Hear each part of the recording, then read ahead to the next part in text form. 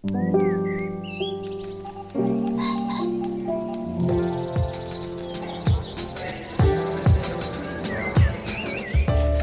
Stephen Metcalf, and this is the Slate Culture Gabfest Marc Maron's Grouchy Grief edition. It's Wednesday, February 22nd, 2023. On today's show, Marc Maron, podcast superstar and comedian, has filmed a classic HBO stand-up set. We will discuss From Bleak to Dark, and then we continue our Oscar march with EO. The Animal Rights Fable is up for Best Foreign Picture. And finally, Cheap Digs, cheap booze, a sofa, friends, and nothing but time. Whatever happened to hanging out? We discuss a concept and a new book with Slate's own Dan Kois. Joining me today is Jamelle Bouie, the opinion columnist, of course, for the New York Times and Slate alumnus. Jamelle, welcome back to the show. Thank you for having me. So psyched to have you back. And, of course, Dana Stevens is the film critic for Slate. Hey, Dana. Hey, Stephen. Shall we make a show? Let's plunge in. Let's do it. Let's do it. Marc Maron, he's probably best known for his pioneering and breakout podcast, WTF. But of course, before he ever started interviewing other comics on their own dark recesses in his LA garage, he was, and he is, a stand-up comedian of note. He returns with the always evergreen, the iconic HBO special. This one, I dare say, it is really special in this sense. It was filmed in the aftermath of the sudden death of his girlfriend, Lynn Shelton, the film director and TV director. Hence, its title, From Bleak to Dark. All right, in this clip, Maron talks about one way that people tried to comfort him when he was grieving his loss. Let's listen. People want to help you. You want to be helped. You want to feel better. You want it to go away, but it doesn't because it happened. And you realize over time that it'll never go away. But people want to help, and you want to feel better. If you have smart friends, you'll get like 6 copies of the Joan Didion book. It seems like there's a group of people that as soon as someone dies, man, the year of magical thinking goes out. And you read it because you want to feel better, and you're like, all right, so her husband died too. Didn't really help me. But if you're a creative person, it adds another level of despair because you're like, fuck, do I need to start writing now? All right, Jamelle, let me start with you. Maron himself acknowledges there was another way to go with this, which was to do a kind of different style, less sort of standard stand-up, comedically oriented sort of one-man show with a maybe more heavy confessional element. He really didn't do that. He folded the grief portion of this, which is very, very poignant and funny in my estimation, into pretty familiar stand-up format that ranged over a bunch of different subjects. What'd you make of this? So I thought the standard stand-up stuff was just fine, and I felt and the grief stuff was so good and interesting that together it felt sort of like disjointed to me. I don't know, like the standard stand-up jokes didn't really belong with the more like focused and personal and still funny, but like very different vibe with his material on his grief and the death of his partner. That was like my thought through the entire hour, that like 2/3 of this is excellent and 1/3 of this is like, I don't know, man, just like save it for your podcast. Dana, what about you? I know that you've had a couple of encounters with Maron over the years. What'd you make of this? Yeah, I mean, I think I approached this more as someone who's interested in the evolution of Marc Maron's career than someone who expected to laugh at a stand-up special. And as you can tell from that clip, I mean, there wasn't like a lot of uproarious audience laughter in response to that storytelling about people sending him the Joan Didion book after his partner died. This is almost more of a one-man storytelling show, I think, than a stand-up comedy routine. There's not many moments that you laugh unless it's the kind of just the dark laughter of, I can't believe he went there, which happens both in relation to talking about Lynn Shelton's death and talking about his father's dementia, which is the other personal avenue that he goes down in the course of the show. And you're right, Jamelle, that it's kind of awkwardly sandwiched in between some much more standard stand-up material that is told while pacing the stage. It's like when he sits down on his stool that it's going to get personal. But if you've kind of followed Maron's trajectory from, the beginning of WTF, when I would say that his shtick, his main persona then really was that he was this very insecure comic, a comic who was insecure about his ability to have the same success as most of the peers that he had on the show with him, which at the beginning were almost all comedy dudes, right? To him really emerging as this force in podcasting and also, taking roles on TV and in film and, becoming a somewhat beloved cultural figure, which is a little odd for what a crotchety figure he is. To see him finally getting this special almost feels like a vindication of early WTF insecure Marc Maron, moving into a space where he is more comfortable and at home. And a part of me just felt happy about that. I mean, as you say, Steve, I've also met him a couple times, once because he came on our podcast way back at the beginning of, his show being a phenomenon. And once because I was on his show, a guest in the Garage, the fabled Marc Maron Garage last year, about a year ago when my book came out. And I have to say that seeing him in person and seeing him do his job in person that time, it hasn't made me more of a listener to his show. I only listen to the podcast when I'm really interested in the guest, basically. And once in a while, I skip past the ramblings at the top, which tend to be somewhat repetitive and sometimes self-indulgent, but sometimes also really funny and revelatory. And after Lynn Shelton did die, which was early on in the pandemic years, I remember him doing a beautiful, beautiful top of his own podcast that was probably the early progenitor of some of the material in this show. Anyway, I guess I am now one of those people who feels a general cultural benevolence toward Marc Maron. He's avoided, pushing buttons to offend people and then turning that into his own shtick about how courageously offensive he is.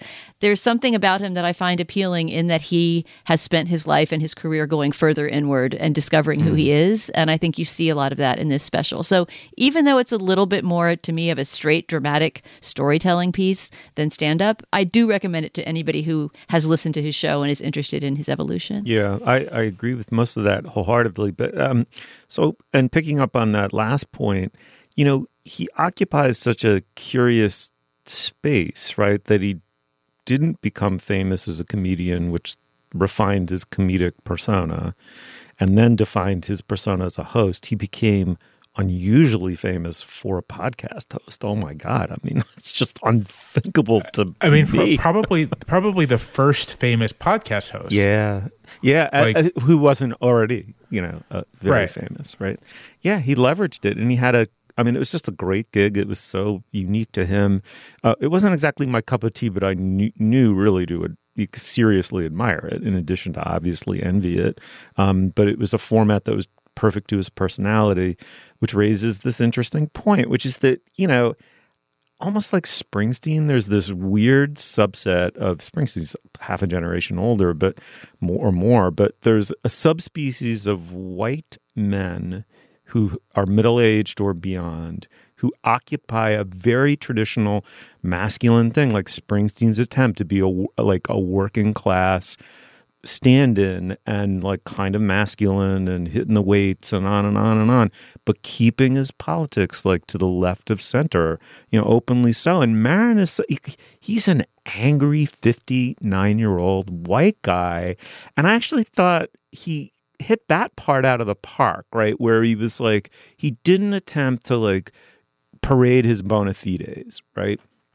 And say, license me to be up here and be the one speaking because, I hold these opinions, which it's not the wrong thing to do, but it would have been the automated thing to do and would have been unfunny. He did an anti-woke bit that I thought was really funny. I thought it was one of the highlights. I thought it was trenchant. It really connected that anger to something unexpected and somewhat eccentric. And now there's all these comedians like, I'm an anti-woke comic, man. I'm anti-woke, and that's why I don't get work. Really? You think that's the reason? Yeah, man, we can't say anything anymore. Like, me and all the other anti-woke comedians, we all want to say our version of the same three things, and you just can't. That said, Jamel, to me, there's like the thing about Maron that I can't connect with while admiring him, like really genuinely admiring him, is it's like he has all the anger and he's got a lot of testosterone. There's like a lot of like male aggro in there, and he's directing it at all these things that, you know, are damaging, like can be damaging to like, you know, men when you're young, like, you know, wildly inadequate parents, or, you know, fill in the blank, like, right? Like, I mean, just the culture of success, the American culture of success, with like chews up and spits out, you know, so many of us. And, but it's like that testosterone is like, it's such a strong dose to me. That's where, what about you? Like, which way does that rub you? Yeah, it's interesting because I don't think of Maron as being a particularly like testosterone driven comedian, and that's perhaps because it's often directed at himself, right? Yeah. It's like it's inward facing. To the extent that there is like a male aggro energy, it's sort of like frustration with himself for like not living up to a particular standard of success or male success. And when it is directed outward, it's often directed at men who are doing a similar thing. Great. Yeah, exactly. So it doesn't feel, you know, so often in comedy, like male aggro energy is directed at sort of like social subordinates, like people who are like lower on the totem pole in one way or another. But here it's either, again, at himself, or it's like a lateral move at people of similar social power as him. So his whole, we kind of briefly mentioned it, but his at the beginning of the special, the little riff on anti-woke comics is a great example of this, right? Sort of, it was a very aggro riff, sort of being like, you guys are bad comics, but it's not at like a typical target. And I think that's like a very Maron thing to do. So it doesn't like rub me the wrong way as it can in some instances. Yeah.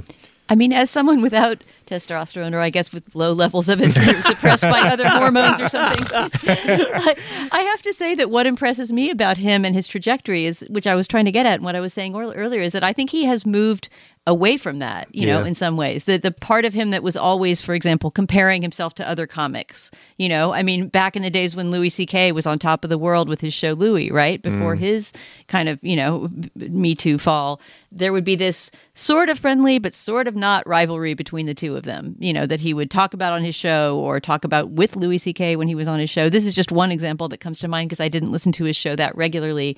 But I feel like his show has moved away from that, and that he tries, for example, to have more people on who are not just male comics who are his peers, who he has various resentful relationships with, but he has on more women, etc. And as a woman who's been on his show, I was a little intimidated beforehand, not thinking that he would be mean or anything like that, but just sort of, you know, he's got that style, he's got a chip on his shoulder. Is he going to be challenging me?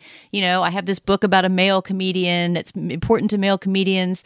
And I have to say that I was incredibly impressed with his preparation. He had read the book. He engaged with the ideas in the book. He was curious about, you know, history and comedy. And, you know, he treated me not deferentially, but not at all in a chip on the shoulder kind of way. Definitely as, you know, a person whose ideas he wanted to engage with. And I was really, really impressed and surprised by that. So maybe that's part of why I just carry some affection toward Marc Maron. And even though this special did not have me on the floor, nor was it so revelatory that I want to just, you know, send everyone I know to it, I do think that if you're open to seeing who Marc Maron is and seeing what he can do besides, you know, interview people on a podcast, you should give it a watch.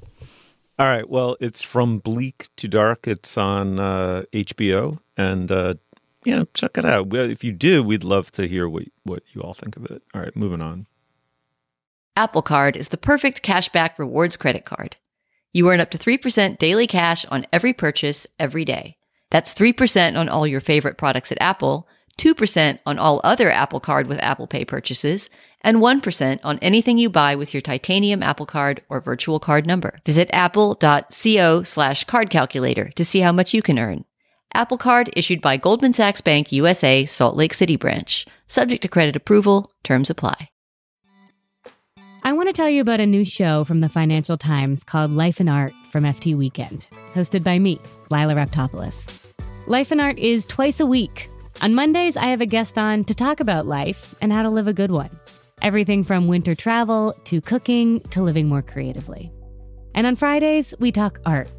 Two FT journalists and I discuss a piece of culture that's in the air. New music, movies, and more. Find Life and Art from FT Weekend wherever you listen. All right, now is the moment in our podcast where we discuss business. I'm sure we've got something. Dana, what's up? Steve, we have only one thing just to tell listeners about today's Slate Plus segment, which will be a conversation with today's co-host, Jamelle Bouie, about artificial intelligence, and specifically about a New York Times piece that went very viral last week, documenting the very strange chat between tech reporter Kevin Roose and the new AI chatbot that's being developed by Bing from Microsoft. This chat went down some very strange alleys over the course of 2 hours and wound up with the computer declaring its passion for Kevin Roose and his desire for him to leave his wife and all kinds of psycho things that if you saw them in a movie would be accompanied by very ominous music. We will talk about how ominous it may be or not be that AI chatbots are our future with Jamelle in the Slate Plus segment. Of course, if you belong to Slate Plus, you'll hear that at the end of this show without doing anything at all. And if you're not a Slate Plus member, you can easily sign up today at slate.com/cultureplus. With your membership, you get ad-free podcasts, you get bonus content like the extra segment I just described, which exists on lots of other Slate shows too. And best of all, you get unlimited access to slate.com. You will never hit a paywall when you're a Slate Plus member. This really helps keep Slate going, so we really appreciate you signing up if you can at slate.com/cultureplus. Once again, that URL is slate.com/cultureplus. Okay, Steve, le show. All right, well, EO, just the letters EO capitalized together, sandwiched together, is the very best kind of superhero movie. It stars a donkey. Not since Babe has a, in my estimation, I'm sure I'm forgetting something, but here's what I wrote down. Not since Babe has a whimsical act of anthropomorphism made so much cinematic tenderness out of a four-legged creature. EO is a circus donkey beloved and cared for by Magda, his young trainer, and co-star in their act that they do together. But due to circumstances beyond his donkey control, he ends up on this Odyssean journey through our world, the human world, which, when seen through his eyes, is a kind of giant, often open-air, comprehensive abattoir, torturing and killing Earth's other creatures, non-human species, with our appetites, our indifference, our greed. The film is up for Best Foreign, hence our discussion of it. It is from the 84-year-old Polish film director Jerzy Skolimowski, co-written with his wife. We would love to have a clip to listen to, but the movie's in Polish and donkey. So Dana, let me pivot directly to you. You've championed this movie, right? You love this film.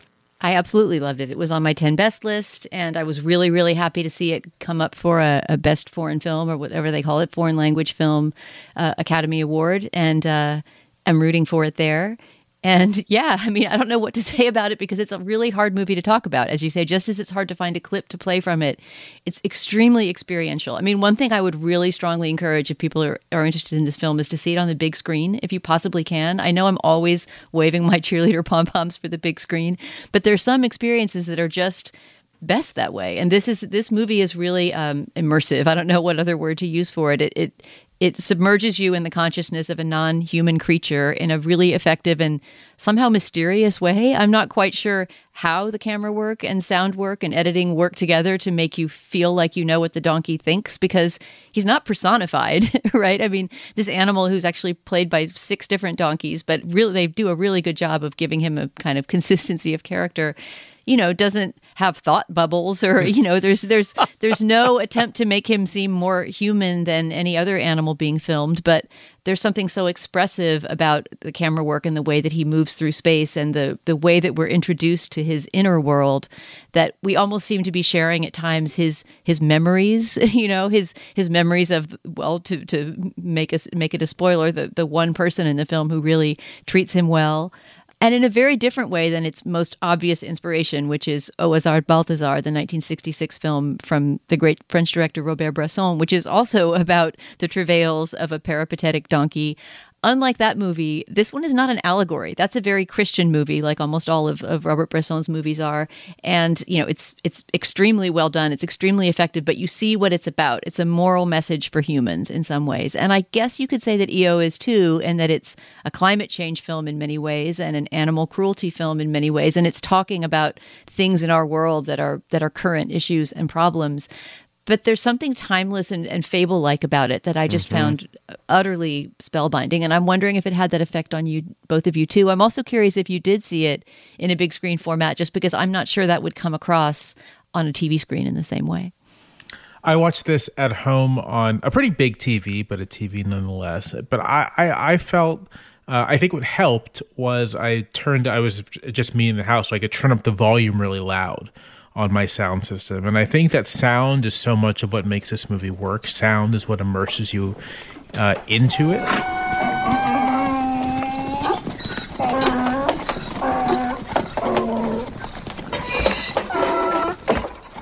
I gotta say, before you go further into this kind of discussion, that this movie ruined my day, and I hope this doesn't spoil anything for people. But I feel like a movie about an animal journeying across a land it's gonna have sad things in it, and this movie has sad things in it. And there are scenes in the movie that are kind of now etched into my brain and will not go away. And they really bum me out. Yeah. I hear you, Jamel. I hear you. I mean, I keep recommending this to people in this sort of chipper tone, like, "Ew, you've got to see it. It's so great." And I think I'm not maybe adequately preparing them that, it's harsh and it takes the viewer to some really dark places and the donkey to some really dark places and makes you think about parts of the world that you would rather not think about. And I know that when I saw it in a little press screening room at Criterion with just one more critic in the room, that the two of us, a person I didn't know at all, had never seen before, we came out and talked about the movie for probably 10 or 15 minutes because we just needed to process it together. Did you feel laid low by it, Steve, as well? Yes and no. Steve is like, I don't feel. No. I feel too deeply. The wound of life, Jamel, cuts me deep. But I was inspired by it as an act of filmmaking in a way that perhaps compensated for the tragedy of its vision, maybe. I thought, so a couple things. First, I love that this weird little hobby horse that Dana and I occasionally ride on this show is the Thomas Nagel essay, What Is It Like to Be a Bat?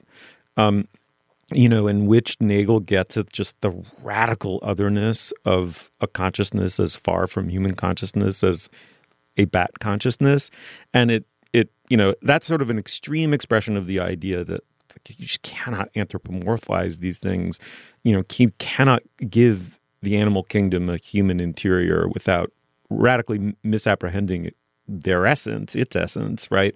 And it rode the line between that rigorous agnosticism and some tendency to ascribe human emotions to the donkey. That may simply be the viewer's, imposition on it. But Dana, I think you said the critical word here, which is it is a fable.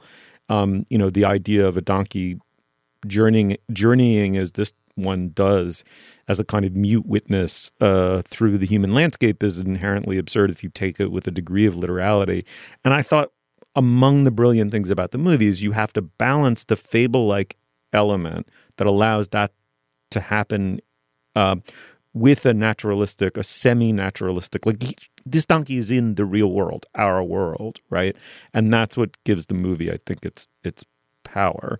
But Jamel, I have a very quick question, which is that there were two interesting moments that stood out to me. I just don't know what to make of them, honestly.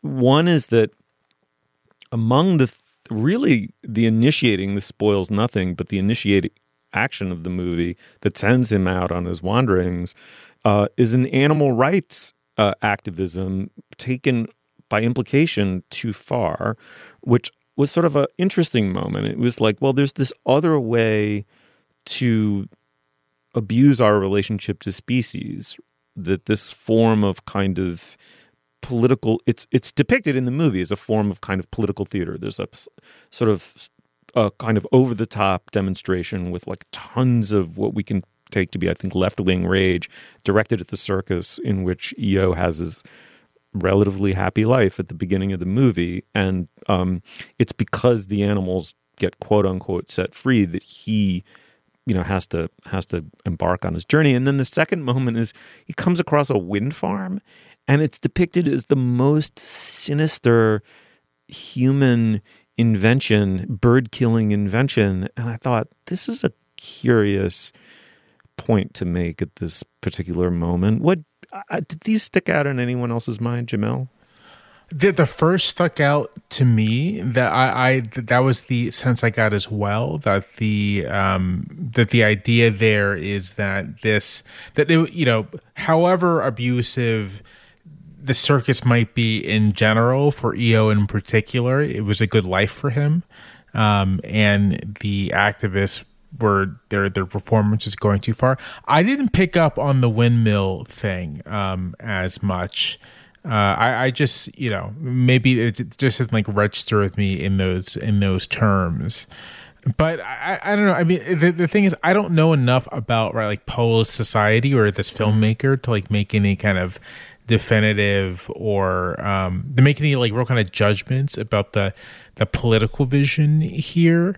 But there does seem to be in the movie a kind of like look how we have fallen perspective from the filmmaker, right? Like look at how look at what our society is.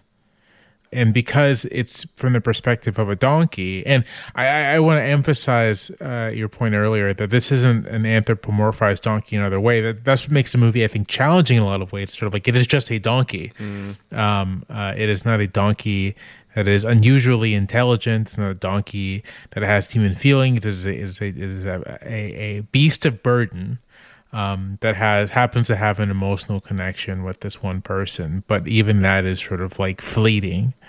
But because the film is from the perspective of this donkey, that kind of political element is somewhat submerged. But I have a feeling that if I were just like more conversant in this filmmaker and in sort of the state of Polish society today, there's probably an argument to make there.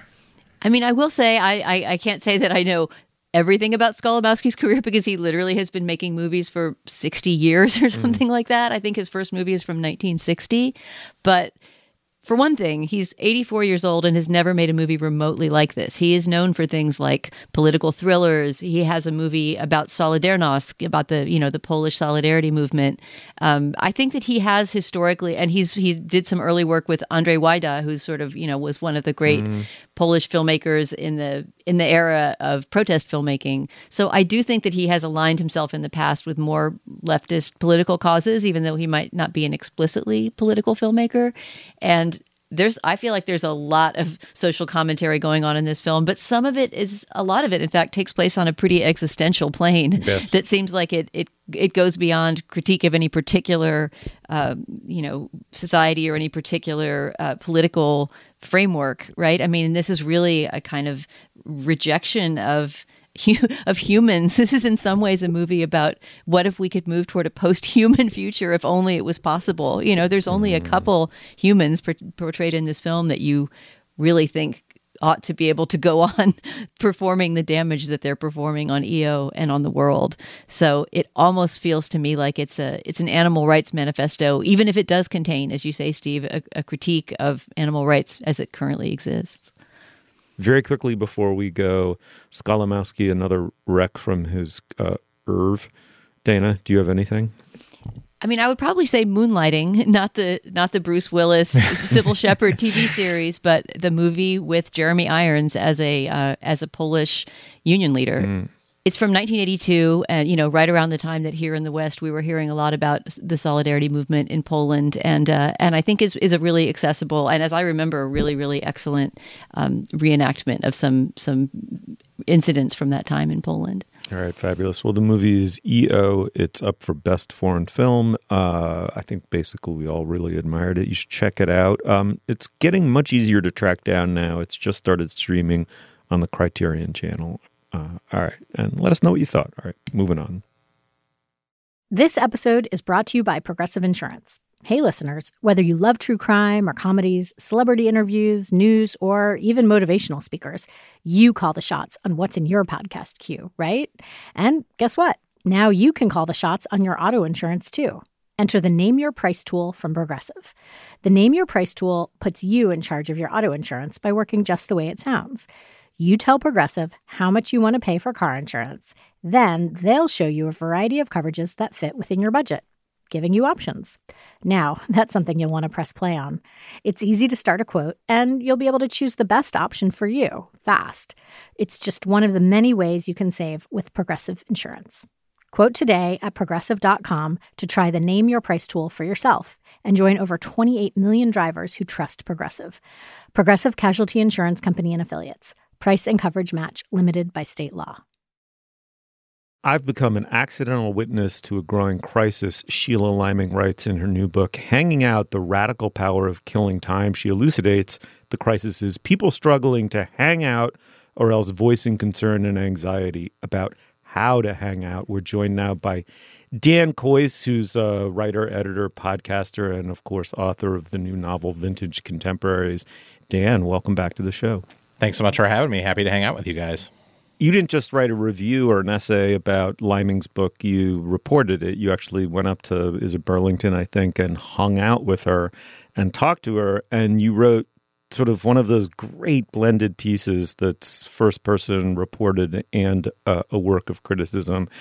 And one of the reasons you did that is not only are you abstractly interested in this subject, you too are afflicted by this struggle, right? And so talk a little bit about that, about like what has happened to hanging out. It's presumably a larger phenomenon than we got locked down and isolated and mildly deranged or more by COVID, correct? Yeah, well, I found myself very moved and challenged by this book when I read it, and I wanted to do something different than just review it. As you note, I wanted to enact it. She issues a challenge in this book to people who once loved hanging out but find that they're not doing it anymore, find that they're not spending unstructured, unmotivated time together with friends, basically doing nothing. The challenge is, do that more. Carve out time in your schedule. Force yourself to unschedule and force yourself to take the kinds of leaps it sometimes takes to hang out in middle age and later when you don't have the kinds of friend networks that you develop in high school or college. And I do think I am convinced reading this and based on what I see in my own life and in my kids' lives that we are facing a kind of crisis of hanging out, a crisis of that very sweet spot of social interaction that is not scheduled, structured behavior, that is not doing things on the internet. Both of those things have value, but I also think simply being together in person, occupying the same space, and therefore coming to occupy the same brain space is incredibly important and moving to me in my relationships. And I find it much more difficult to do that because I'm busy, because of the pandemic, because I have a connection to a mediating device, to a number of mediating devices, which allow me to get some of the benefits of social interaction at a much lower barrier to entry. And I see it in my kids who are teenagers and in the college students I teach too, that there's a real allergy to taking the steps that you have to take in order to get comfortable enough with someone that you can just be with them as opposed to doing with them. I agree that people should hang out more. Recently, so I have a neighbor up the street from me who recently got into building fires. And so in his backyard, like that's not anything crazy. And so every so often, like about a couple times a month, like a bunch of us on the street or, on the friends will go up to his place. He'll build a fire and we'll just kind of like shoot the shit for 3 or 4 hours at night. And it's become something I really look forward to. And it's really enjoyable. And even if the conversations aren't particularly sort of like deep or far reaching, it's just sort of like a pleasant, pleasurable thing to do. And good for my mental health. And how did you take the leap to get to, okay, this guy's building fires. I now feel comfortable just going over when I smell smoke or when he texts me that a fire's going? It was literally, he texted me. He's like, hey, you want to come over and building a fire? And I was like, sure, no problem. Right. So that's the step so that good. I think people find very difficult to send the text, to risk rejection in that way, or to accept the test, to say, oh, you know what? I don't really know you that well. We're not capital F friends. We're not friends of the heart, But yet I think that there's something I would like to just spend some time around the circle with you shooting the shit. Yeah, Dan, your piece came as a revelation to me when I read it last week. I both ordered Sheila Liming's book, which is on its way to my local bookstore now, and I immediately texted a couple of local friends with a link to the article and vague suggestions for future hangouts, none of which have yet come together because we live in New York, and it's not just New York, I guess. It's, our age and the age that we live in, whatever. I'm sure that there will be multiple rounds of scheduling before any hangouts actually happen. But I think the thing that most struck me reading your conversation with Sheila and her husband is that I had just assumed that everyone else was hanging out, or at least that generations younger than me. It hadn't occurred to me that there was sort of a cross-generational crisis in hanging out. Maybe because my 16, actually just turned 17-year-old daughter hangs out all the time and seems to have lots of unstructured blobbing with her friends in which they, go to Target together. And it's not really, they don't set up dates, play dates like you do for a younger kid. They just sort of meet each other in the city and wander around doing errands and having fun together, which is very much how I remember probably not teens because I was in a more car-bound suburban culture, but certainly how I remember my early 20s and even early 30s. And I had just sort of assumed that people that weren't middle-aged and didn't have jobs and responsibilities and kids in the way that, we do, the people on this panel do, were just still doing that, and that was just simply a natural part of existence for those generations. So the idea that, because of digital culture or the pandemic or, I don't know what you want to pin it on, the rat race to succeed at all levels and all ages has killed off that culture of hanging out seems like a real crisis to me. So I want to lead by example and be someone who does a lot more of nothing in the future. And I mean, obviously, people tweeted at me when I published this piece. I hang out all the time. And I'm not saying that no one is hanging out. Your daughter is. I'm sure that there are kids at my kids' high school who are doing it. My kids even occasionally succeed in pulling that off. But the statistics definitely suggest that kind of social interaction is way down. As an example, the Bureau of Labor Statistics does their time use survey alongside the census. And, about 20 years ago on an average day, about 38% of Americans socialized with friends, just pure socialization, not hosting a party, not hanging out at work, just pure socialization with friends. And that number is down below 30% now. It's at 28%. 63% of Americans had 5 or more close friends in 1990, and roughly half that many do now. And so I do think, based not only on the data, but on what I see and what other people, parents I know and teachers I know see, that I do think that rat race that you mentioned, the increasing structuredness of teenagers' time and even college students' time has made it more difficult to find a way to do the kind of blobbing, as you say, that seems so crucial. Yeah. I mean, let me step in with some anecdotal, semi-non-evidence. But, I have a 17-year-old daughter. She's in her junior year, the audition year for college, massively overscheduled and stressed. I mean, she's not a person who carries stress in her, body or soul very easily. So she's fine. But absolutely, she voices this all the time, right? I mean, she's a kid who loves to hang out. She's always had friends and still does have a posse, but the downtime has evaporated from her life. And there's a, kind of meritocratic psychosis pushing it. And it's a kind of minor tragedy, especially returning to what should have been a normal life from COVID to go almost directly into that is awful. Mm-hmm. The other thing is it's this funny discrepancy between a suburban lifestyle and a more urban or cosmopolitan one. I spent, the better part of 15 years living upstate New York in a sort of semi-rural, still semi-rural, but also semi-suburbanized community.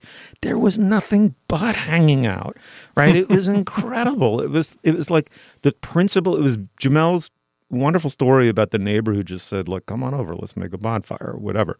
And it's like that's endemic up there. And so it's funny because like sort of the soul of man under neoliberalism, right? There's part of that Calvinist conscience of I must be self-maximizing at all times that occasionally made that decision to live that way upstate and spend time that way feel like a kind of deficit or a falling behind. So there was a way in which I experienced that tragedy sort of internally. And I love your piece, Dan, because it showed me that what I had was this abundance, which I kind of knew, right? Like, but it really was a riches. So thank you for that. I actually have a question for Dan about that because, in part, as you started off by saying, Steve, this is the experiential story of Dan hanging out with Sheila Liming, the author of this new book on the importance of hanging out.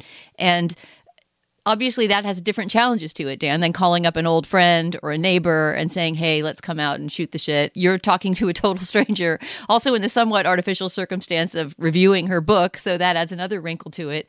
But yet you seem to have had this really casual and cozy day with Sheila Liming and her husband. So I wanted to hear, I guess, tips from that experience about what you learned about how to hang out even in a situation with someone who you don't know that well and have never hung out with before. Why is she so good at it, and how can we all get good at it? I'd be so curious if Sheila would describe the experience as cozy and chill, or if she felt stressed out the whole time. Maybe she did a little bit, but she, as you intimate, she and her husband up in Burlington have sort of built a life, it seemed to me, and I argued in the piece, that is made to be conducive to hanging out, that includes lots of unstructured spaces of time, that includes a home that is warm and welcoming that they like to invite people to, that includes a living space that has, a couch that's perfect for three and fun art on the walls for people to comment on. So there's always a topic of conversation. They have rules about when people come over to their house, what should a guest be allowed to do first? A guest always gets to choose the first record to play on the record player. It seemed to me, the more I dealt with both of them, that because this was important to them, they had consciously set out to make themselves as welcoming as possible to strangers like me, but also to the people who would eventually become their friends. And I think that part of that is that they're fairly new to Burlington. They moved there in the middle of the pandemic from North Dakota. And so they moved at a challenging time to make friends, to meet new people, to hang out. And it seems to me that one of the impetuses for writing this book for Sheila Liming was the crisis she felt when she moved to a new place and hanging out had evaporated from her life and she was desperate for it. And so they worked hard to make themselves people who are good at hanging out. And part of that is structural, the way you build your life. And part of it is openness, the willingness to be surprised by people, to allow them in, even if they're a rando calling your publicist asking to hang out for the day. But is that relaxing, right? Does that set a relaxing tone and atmosphere? Like, I'm going to hang out with the woman who wrote the book about hanging out. Like, you can be bad at hanging out in so many different ways. Like, did you feel like you were auditioning your hangout ability with them? A little bit, but I had great faith in my ability to sit around shooting the shit and doing nothing. It is a skill that I prize in myself. It's a thing that I miss. And so I sort of viewed it more as, finally, it's Nadal versus Federer. That's awesome. Well, I was going to say, Dan, that your novel, Vintage Contemporaries, is all about hanging out. I mean, large parts of it take place in precisely the portion of the characters' lives when hanging out is at its maximum. And then it jumps forward into a future where they're looking back longingly to that time of hanging out. So, yeah, I feel like you've earned your stripes as a commentator on that phenomenon. I certainly feel it. And a great joy of the last couple of terrible years for me has been a sort of similar experience to Jamel, a neighbor who bought a big fire pit, started doing fires every Friday night, and you can just drop in whenever you want to. And so that addition of hanging out with these people, some of whom are very close friends and some of whom are more casual friends, has been totally life-affirming and revelatory for me and has made me feel in those circumstances the way I felt in my 20s when I was just surrounded by interesting people and we talked about things that we loved or simply just listened to the Owls for a while and had a great time. Amazing. All right. Well, the piece is The Case for Hanging Out. It's up on Slate now. It's by, of course, Dan Kois, very special guest of this program. Dan, thanks for coming back on. Thanks, y'all. All right, now is the moment in our podcast when we endorse. Dane, what do you have? Steve, I have a very classic me endorsement that I'm sure you'll be mocking shortly. But even so, I will sally forth, and I think that after you mock, you yourself will start to get addicted to this particular thing. This is a YouTube user named Nobody, which is already good from the beginning. I know nothing about Nobody except that Nobody loves Baroque music, as I do, and has posted all these incredible playlists of music from the Baroque, early modern kind of period, fully notated, as YouTube lists are often not. So you can, see not only what the piece is, but the timestamp of when it's playing, who the artist is who's playing it. So you could easily track down all of this stuff in album form if you wanted. And they all have really fun names. The one that I came across first, because I was really just Googling some music to write to, is Studying Like a Scholar in the Baroque Period. And this is just a beautifully curated playlist that has a bunch of Bach and Handel and Purcell and music from that period, and has a beautiful painting illustrating it.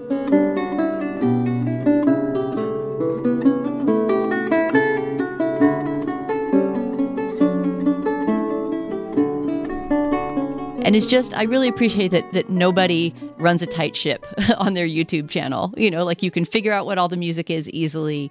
It's all beautifully chosen. It just has the feeling of a really well-curated playlist from somebody whose taste you really trust, and they all have fun names. So the YouTube channel Nobody has a lot of subscribers, almost 500,000 subscribers, and probably has a dozen or so different playlists of great early music. Nobody on YouTube. Dana, shame on you that you think I would somehow mock you for this most Dana of endorsements of all time. In fact, I'm going to do the opposite. I'm going to point out that you gave this person their merch opportunity, their T-shirt. You know what it says? What? It says, "Nobody loves Baroque music like I do." Would buy fully, especially if it had this great painting of a Baroque scholar that I'm looking at right now on Nobody's YouTube page. Love it. Jamel, what do you have? So for reasons I'm not entirely sure of, I started watching 2 weeks ago, last week, the movie Perfect Blue, directed by the late Satoshi Kon, psychological thriller, kind of a groundbreaking work in anime and sort of Japanese animation. And I loved it. And so I thought, you know what? Satoshi Kon, he passed away quite young, unfortunately, and he doesn't have that deep of a filmography, so just let me watch all of his movies. And there are 4: Perfect Blue, Millennium Actress, Tokyo Godfathers, and Paprika. Of the 4, I think Paprika is probably the most known. And I love them. And so that's what I'm recommending, just the films of Satoshi Kon. They are wonderful and humanistic. There's some comparisons people have made to Miyazaki, and they're very different kinds of movies, but the humanism is there, and the compassion. But they're also mind-bendy in the best way. They're all, with the exception of Tokyo Godfathers, which is a much more very traditional kind of tale, they're all kind of structured around memory and perception and identity as kind of like the key things shaping the narrative. If I had to tell you my favorite of the 4, it would be Millennium Actress, which is a truly wonderful movie about a retired actress, an elderly, recounting her life. It is kind of a love letter to 20th century Japanese cinema, and also a love story itself, but kind of a bit of an enigmatic love story. But it's a great film, and they're all really great and wonderful. But that's what I recommend. They're easy to. I just rented them on iTunes for like $4 a pop, so it wasn't like hard to get a hold of them. And I really enjoyed them. Jamel, the only one of those I've seen is Paprika. I think I reviewed it, and it was so trippy and freaky that I've almost been scared to see other Satoshi Kon movies. It's not scary. It's not that it's scary in a horror way. It's that it's, as you say, mind-bending and had some images in it, some sort of dreamlike, oniric images that I just haven't been able to get out of my mind. I will watch more Satoshi Kon, but I need somebody beside me to work through it with me. Right. If you've seen the other stuff is like less trippy than Paprika. Paprika really does take, I think, what is a core idea in the movies, which is like eliminating the separation between the dreams and reality, like thinking of them as sort of the same thing, just manifested differently. Like that, Paprika takes that to its like logical endpoint. but it's less intense in the other movies, and in Millennium Actress in particular, it's like not as unsettling. I'll make that my next Satoshi Kon then. Oh my, that is amazing. All right, so you know, I bring little offerings to Julia Turner, right? You know, like a cat bringing a dead bird. Well, no, that's terrible metaphor. It's nothing like that. They're very live and beautiful birds. I think I try to Julia Turner in the form of jazz records. She's not she's not a huge jazz fan. Not that I am, but there's stuff I like. And I think we like a lot of the same kind of thing, you know, music that can be in the background or the focus of one's attention, piano based maybe. And I found a new one that I love, new to me that I love. The pianist Barry Harris, he was a bebop pianist, had a long storied career in jazz, and he made very early on in his career, he made an album, I think in 1960 or 1961 for the Riverside label called Listen to Barry Harris ... solo piano. It is exactly what it sounds like. It just a wonderful mix of up-tempo, mid-tempo ballads. It's moody, but also sprightly, but when it's sprightly or jaunty, it still has, you know, just a kind of, I don't know, a crispness and a focus and, you know, and when it goes into unexpected harmonics and rhythms or whatever, it's never just for the sake of showing off. It's just a great integrated listen and wonderfully melodic.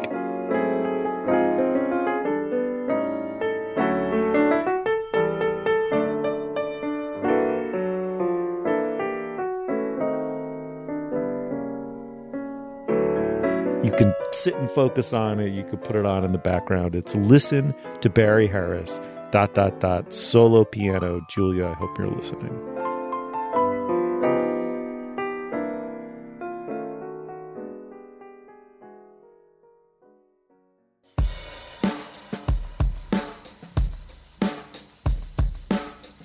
Jamelle, thank you so much for coming back on the show. It's always special to have you back on. It's always a pleasure to be on. Thank you for having me. And Dana, it's always special to make a show with you week after week. Yeah, it was so easy and fun this week. I loved all of our topics. I know, it was a really strong show. You will find links to some of the things we talked about today at our show page. That's slate.com/culturefest, and you can email us at culturefest@slate.com. Our introductory music is by the composer Nicholas Bertel. Our production assistant is Jessica Balderrama. Our producer is Cameron Drews. For Jamelle Bouie, Dana Stevens, and Dan Coyce, I'm Stephen Metcalf. Thank you so much for joining us. We will see you soon.